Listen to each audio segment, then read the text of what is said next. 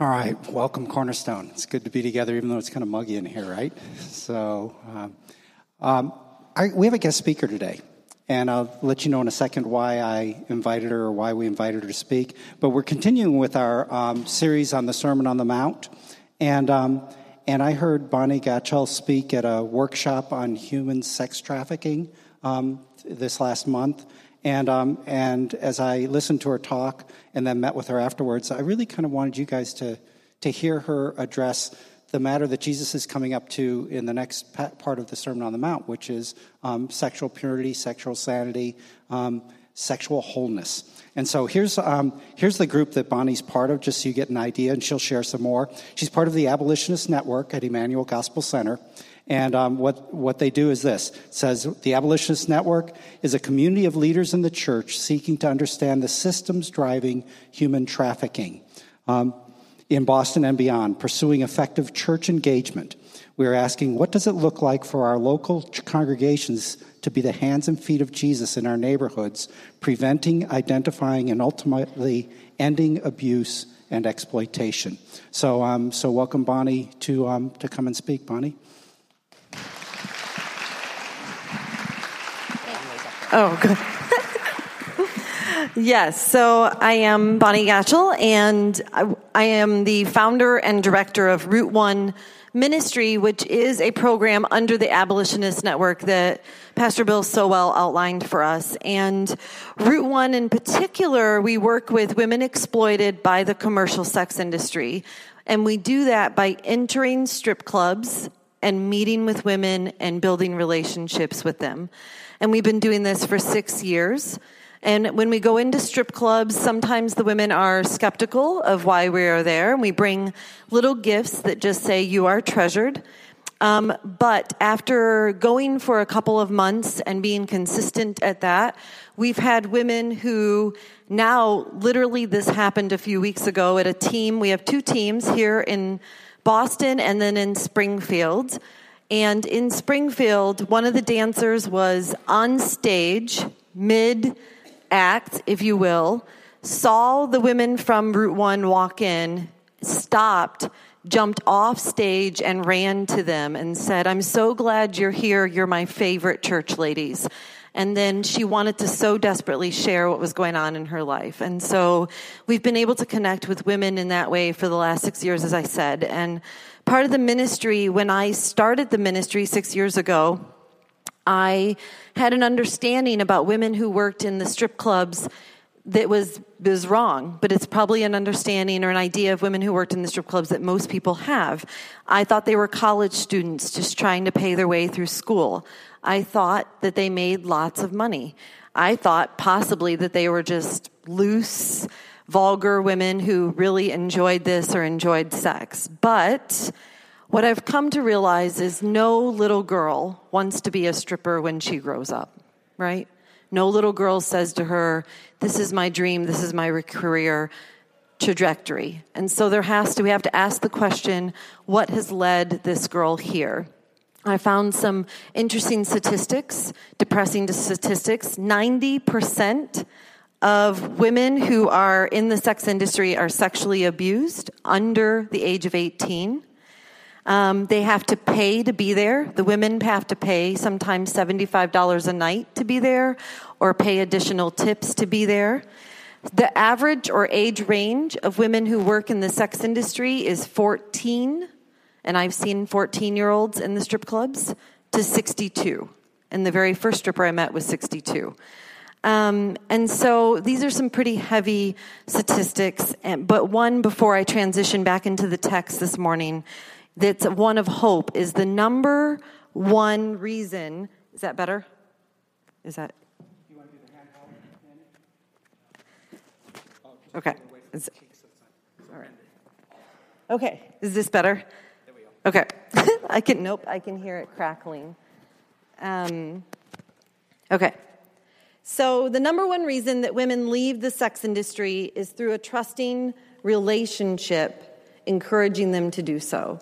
And so that's why we go in. I figure who else better to be there than Christian women who can reflect the light of Christ back into the lives of the women who work there. This is how Bill and I met. And so I came this morning to walk through and share with you what I've learned in digging deeper into this passage, Matthew 27 through 30. And so we're just going to go through that together. Now, I imagine that most people are here this morning. You're not involved in trafficking. Maybe it's very possible that someone in this room might be in trafficking, but most people probably are not in trafficking. Most people here probably do not go down to the strip clubs that are walking distance from this church or others, right? But those are ripples. Those are ripples out. Like if you think of a pebble hitting the water, when it hits the water, there are these ripples, right? Or a boat, when it cuts through, I live by the harbor. When the boats cut through the harbor, I know there's a boat on the harbor because I see the effects of the boat first before I see the boat, right? And so, yes, trafficking is way out here. Pornography is out here. Strip clubs is out here. But this morning, we want to talk about the pebble that starts everything. And that's where Jesus lays out for us in Matthew 5:27 through 30, this idea of intentionally lusting and how it starts in the heart, right? And how that is just as wrong as participating in the act of sex, right? As participating in adultery. So let me read that for you. You have heard that it was said, you shall not commit adultery. But I tell you that everyone who looks at a woman with lustful intent has already committed adultery with her in his heart. And if your right eye causes you to sin, tear it out and throw it away. For it is better to lose one of your members than for your whole body to be thrown into hell. And if your right hand causes you to sin, cut it off and throw it away. For it is better that you lose one of your members than your whole body to go into hell. Okay, so it's a fairly intense passage. But we're just going to work through that. So our text this morning, of course, as Pastor Bill has already laid out for you as you're working through this, takes place in a larger narrative. It's part of the Gospel of Matthew. And Matthew's Gospel is the largest of all the Gospels. It's the longest of all the Gospels. And Matthew has spent the Gospel laying out for us, highlighting the works and the story and the miracles and the sermons of Jesus. And this text this morning is a recording of one of those sermons, which is known historically as the famous Sermon on the Mount. But what is interesting about this sermon is how intentional Jesus was at separating himself just for a moment from the rest of the crowd to take his disciples up on the mountain. I want to back up a minute and look at Matthew 5, verse 1. And seeing the crowds, he went up on the mountain, and when he sat down, his disciples came to him. The first thing that stuck out to me here is seeing the crowds. Jesus could have given this sermon to crowds, right? There were crowds of thousands that followed him. If we remember the breaking of the loaves of the fishes. And as a preacher, and I don't want to speak for Pastor Bill, but as preachers, we love a big crowd. I love a big crowd. I would rather tell 1,000 people something once than 10 groups of 100 people, right? So you love a big crowd. If you think of Billy Graham and his evangelism, his big evangelism was that the numbers came in, that thousands and thousands of people heard him speak. Yes, he was an articulate preacher, but really what was miraculous about his ministry was the numbers. So Jesus is already hanging out with the crowds before we start the Sermon on the Mount. So he could have continued speaking to them. And he does. He gives sermons later to the crowds, right? And in different places.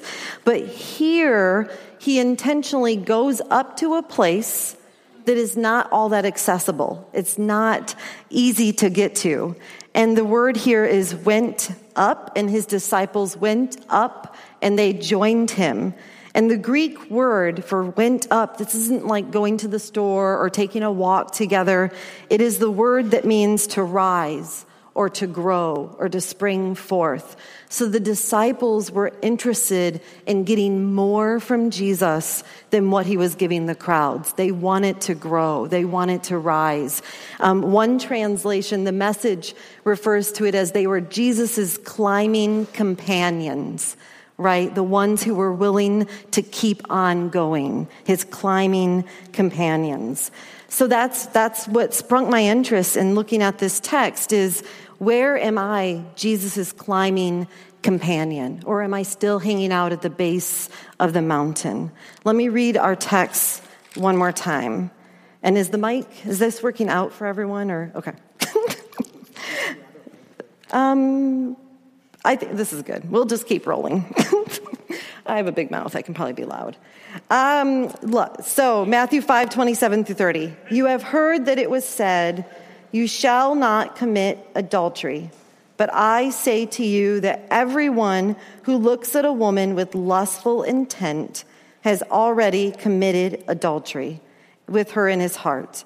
If your right eye causes you to sin, you should tear it out and throw it away. It is better for you to lose one of your members than the whole body. And if your right hand causes you to sin, you should cut it off and throw it away, for it is better to lose that than your whole body. You have heard that it was said, you shall not commit adultery. Throughout the Sermon on the Mount, which you guys have already heard a big chunk of it as well, and you're going to finish it up, Jesus is dropping lines from the Old Testament, from the Ten Commandments. Right here, this line, you have heard it said, do not commit adultery. That's the 7th commandment. And the commandments were commandments. They were the law. They were commandments. They weren't suggestions that God gave to Moses and then Moses gave to the people.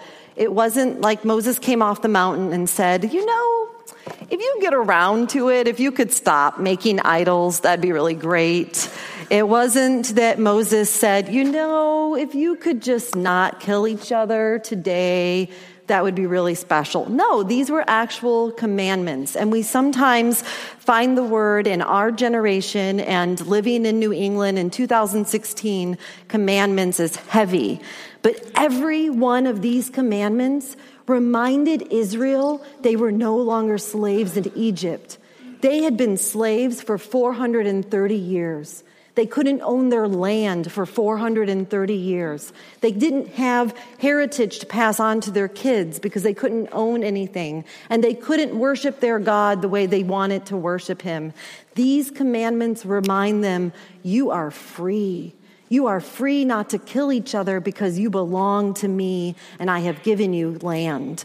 That reminds Israel that they have moved from being people of slavery and isolation to people of freedom. It reminds Israel that when they had to live scattered as slaves, they now have community. Here's a couple of lines that maybe you'll recognize too. What about shake, shake, shake it off? Does anyone recognize that line? Yes, right? How about it's all about the bass? Right? We all recognize that line. This little light of mine, right? Do we recognize that line too? Right, and probably, I spoke those lines, but you could fill in the tune. You could tell me who the artist is. Some of you are already singing the rest of the chorus in your heads. I see this guy over here, he's moving. Because it's part of our culture. It's part of our background. We know these songs, right? It's the same for Israel. It's the same for the disciples that are on the Sermon on the Mount. These lines that Jesus is dropping about the 10 Commandments, they're part of their history. They could have filled in the rest of the chorus, and they would have known the people group that received them and why. So the lines here that Jesus is dropping is important. Which then I ask, what is happening here? Why is he dropping lines? And it is to remind the disciples that they are part of a community. And so as part of a community, to have lust for someone else in your community is destructive to the community. It destructs and breaks community this way, and it breaks community this way, right? And so we continue on. Jesus outlines that lust, right after he tells the disciples about the Old Testament. And so the text continues on, if you have a lustful intent to lust, right? That to me stuck out to me as well. Intent to lust. That's very interesting. Because if you intend to do something, it's not an accident, right? It's an intent. It implies a plan. I have traveled many places, lived in different places, but my parents, who hit 70 a few years ago, had never, ever been out of the United States. And so I had this intent of taking them outside the United States. We were going to go to England and Paris. But in order for that trip to actually happen, to intend on that trip, we had to make plans. We had to chart out our path. I sat dreaming of the places we would eat in Paris and the different museums that we would visit, right? We had to put certain things in place to execute that intent or that plan, right? But there is an intention there. And so Jesus, in this way, he says that you are intending to lust. There's a plan to lust. And that intention is taking place in your heart. So Jesus makes clear to us this intention isn't something that's simple. It's just as wrong. It's just as sinful as the action itself. When you participate in lusting, for example, if I was to see a guy on the street that I thought was attractive, it's fine that I recognize his beauty as a fellow creation, right? Created by God, that is fine. If I let that image linger, if I take it home to the privacy of my home, right? That is where it becomes wrong. That's the intent to lust. And it's easy for us to think of that, right? Or if I intentionally go to all the men volleyball games happening this summer because I know they're going to be without their shirts, that's an intent to lust, right? That's an intent to lust. And the problem with this, the intent to lust, is that it makes a person, if we go way back to Genesis, when God created Adam and Eve, when he created creation, he creates everything under its own kind, but humans, he made after his image. And so what lust does is it shifts a person from an image bearer to an object of our affection, right? And it's easy to laugh at if I go down to watch the volleyball games. But what about where in life we do this, right? With pornography, or we check out someone a second time around, or maybe even comment to our friends how hot that person looks or how hot their particular body part looks in that shirt. All of that, Jesus throws here under the category of adultery. All of that he puts into adultery. He brings to the same place as sleeping with someone that's already married to someone else.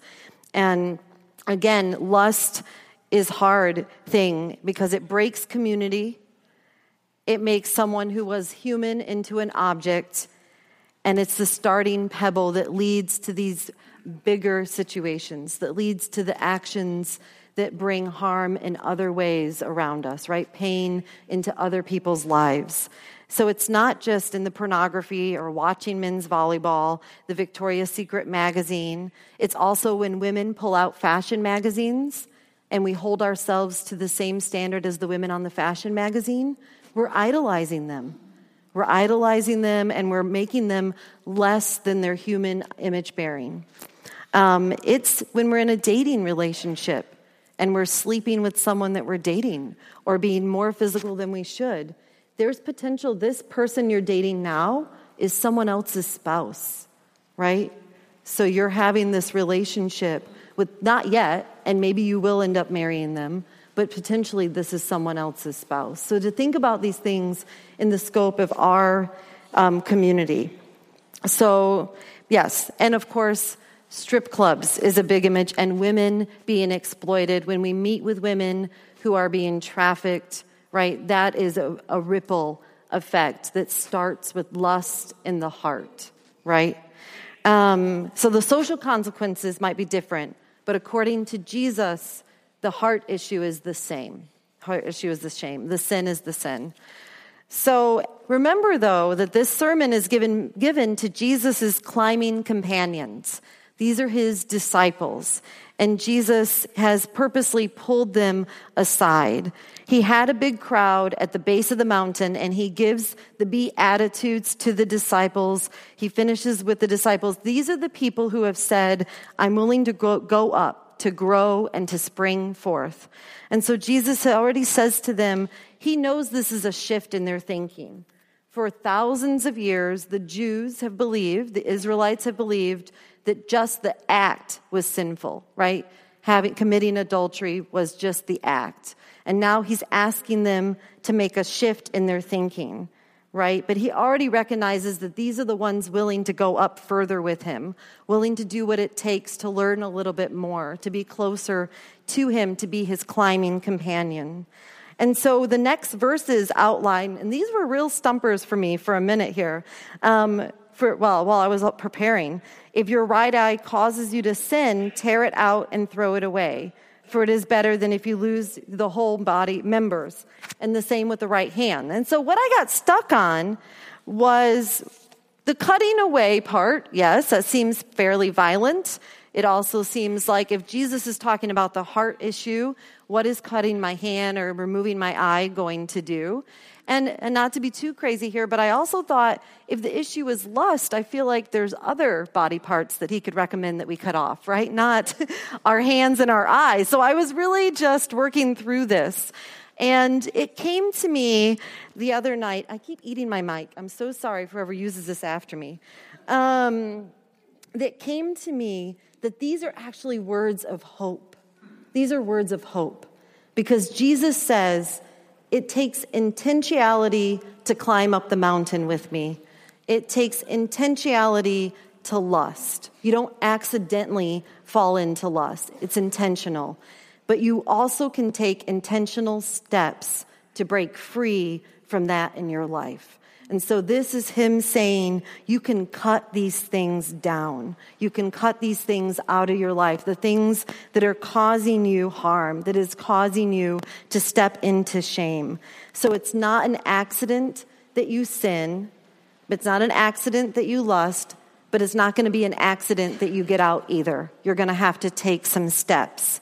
About a year ago, a little more now, I had some deep abdomen pains, and like so painful that I drove myself to the emergency room. And when I got to the emergency room, I knew I was in trouble because instead of them just giving me Tylenol, which I thought they were going to do, they handed me a gown and hooked me up to an IV. And a few months later, I had to have this surgery, and I had 2 large cysts the size of tennis balls, 1 on each ovary. And they had to go in. This was kind of Star Trek-y, cool. They had this little tunnel thing that they stick through my belly button, which I felt like was on the Matrix, and little baby scissors that they went in and cut these things up and then sucked them out. And that was a very, very, very painful process. I was under for 9 hours, under whatever it's called, but I was under for 9 hours. And so when I came out, I couldn't breathe on my own. I was in a lot of pain. I couldn't take myself to the bathroom. It was a little embarrassing and vulnerable to ask friends of mine to help me literally walk to the bathroom and help me sit down and stand up. I had to ask a friend of mine to spoon feed me because I just didn't have the energy to even feed myself, right? Very painful. But here we are a year later, and my life is better. I had experienced those admin pains my whole life since I was 13, so for 20 years, and I just thought they were normal. Now I experience no pain, but I had to be willing to go through and cut out what was harming me. I also couldn't do it alone. I couldn't cut it out alone. I needed my community to help me. I had to seek people who were wiser. Those are the doctors. And for us as Christians, those are your pastors. Those are your Bible teachers. Those are your deacons or your elders. I had to seek the advice of someone wiser to help speak into my life.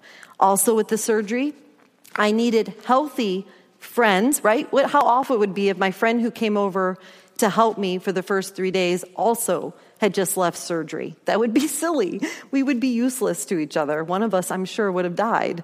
So it's better if you're working these things out, right? You're in the midst of surgery, healing from surgery. You're in a community. Find some healthy peers. Your CGs are a great way to do that, to walk beside you in this healing. And then in return, when you're the healthy person, you can walk beside someone else. The other part of my surgery was meds. I'm not going to lie to you. I'm not a big drug person, but I took a lot of oxycodone and a lot of Vicodin following that surgery. I'm not advertising meds, but our meds for us on the daily basis is Scripture. We have to be reading Scripture. We have to be taking it in. If we really want to cut the unhealthiness of our lives out as fallen human beings, we've got to be taking our meds. We've got to be seeking the advice of those wiser than us, and we need to be with healthy other peers who can walk beside us. So my question to myself and to you is, do I want to be people who just hang out at the base? Because Jesus hung out with the base people too. He just didn't share these things with them, right? Or are we going to be climbing companions, willing to do what it takes to grow up, to rise up, to spring forth new life, and to be stronger? And the part 2 of this is that when Jesus and the disciples, the Sermon on the Mount goes on for another chapter or so to the end of chapter 7. When they're done, they do go back to the base, but they're not the same, right? They're new people. And so when you exit these doors and after participating in your CGs, the hope is that you leave new people, not the same as when you were at the base. But we go back to the base to help others who may not be able to find the mountain to even go up to meet with Jesus, right? Or they found it, but they want a walking buddy. You can do that, right? As we return back to the base. And returning to Route 1, again, we do that by going into strip clubs, by meeting with women who work there who are otherwise isolated, right? And just like Israel, this is important because Israel was once in slavery. They then were free people, right? The women in the strip clubs, they are women who are isolated and enslaved and trapped by sin. And the thing is, I once was in slavery as well, right? And I am a free person. And God reminds Israel all over the place of their importance of meeting with people who are now in slavery and not forgetting that it is Jesus who has called us out of slavery, not anything ourselves, right? And so as we continue on this journey as climbing companions, I look forward to see what God is going to do here with Cornerstone and here in the Boston area. And it's a real privilege to hang out and worship with you guys this morning. The songs themselves, if all my speaking engagements started with worship like that, I would be a happier person probably. So I thank you. Let me close us in prayer. God, I thank you for Cornerstone. I thank you for the pastors here who have a real vision for this community and a real vision for this neighborhood. I pray for each and every person that is in this room, that you would speak to each one of us, that you would find us in the quiet places and in the places that are scary to cut out of our lives because we know it's going to be painful, that we would do so by seeking wisdom, by finding those healthy peers, and by reading your scripture. Let us not buy into the lie of the enemy any longer that this is going to be too painful, because you, God, are the great healer, the great physician, and you call us by name, and you call us onto the mountain. May we join you there. Thank you for letting us be your climbing companions. In Jesus' name, amen.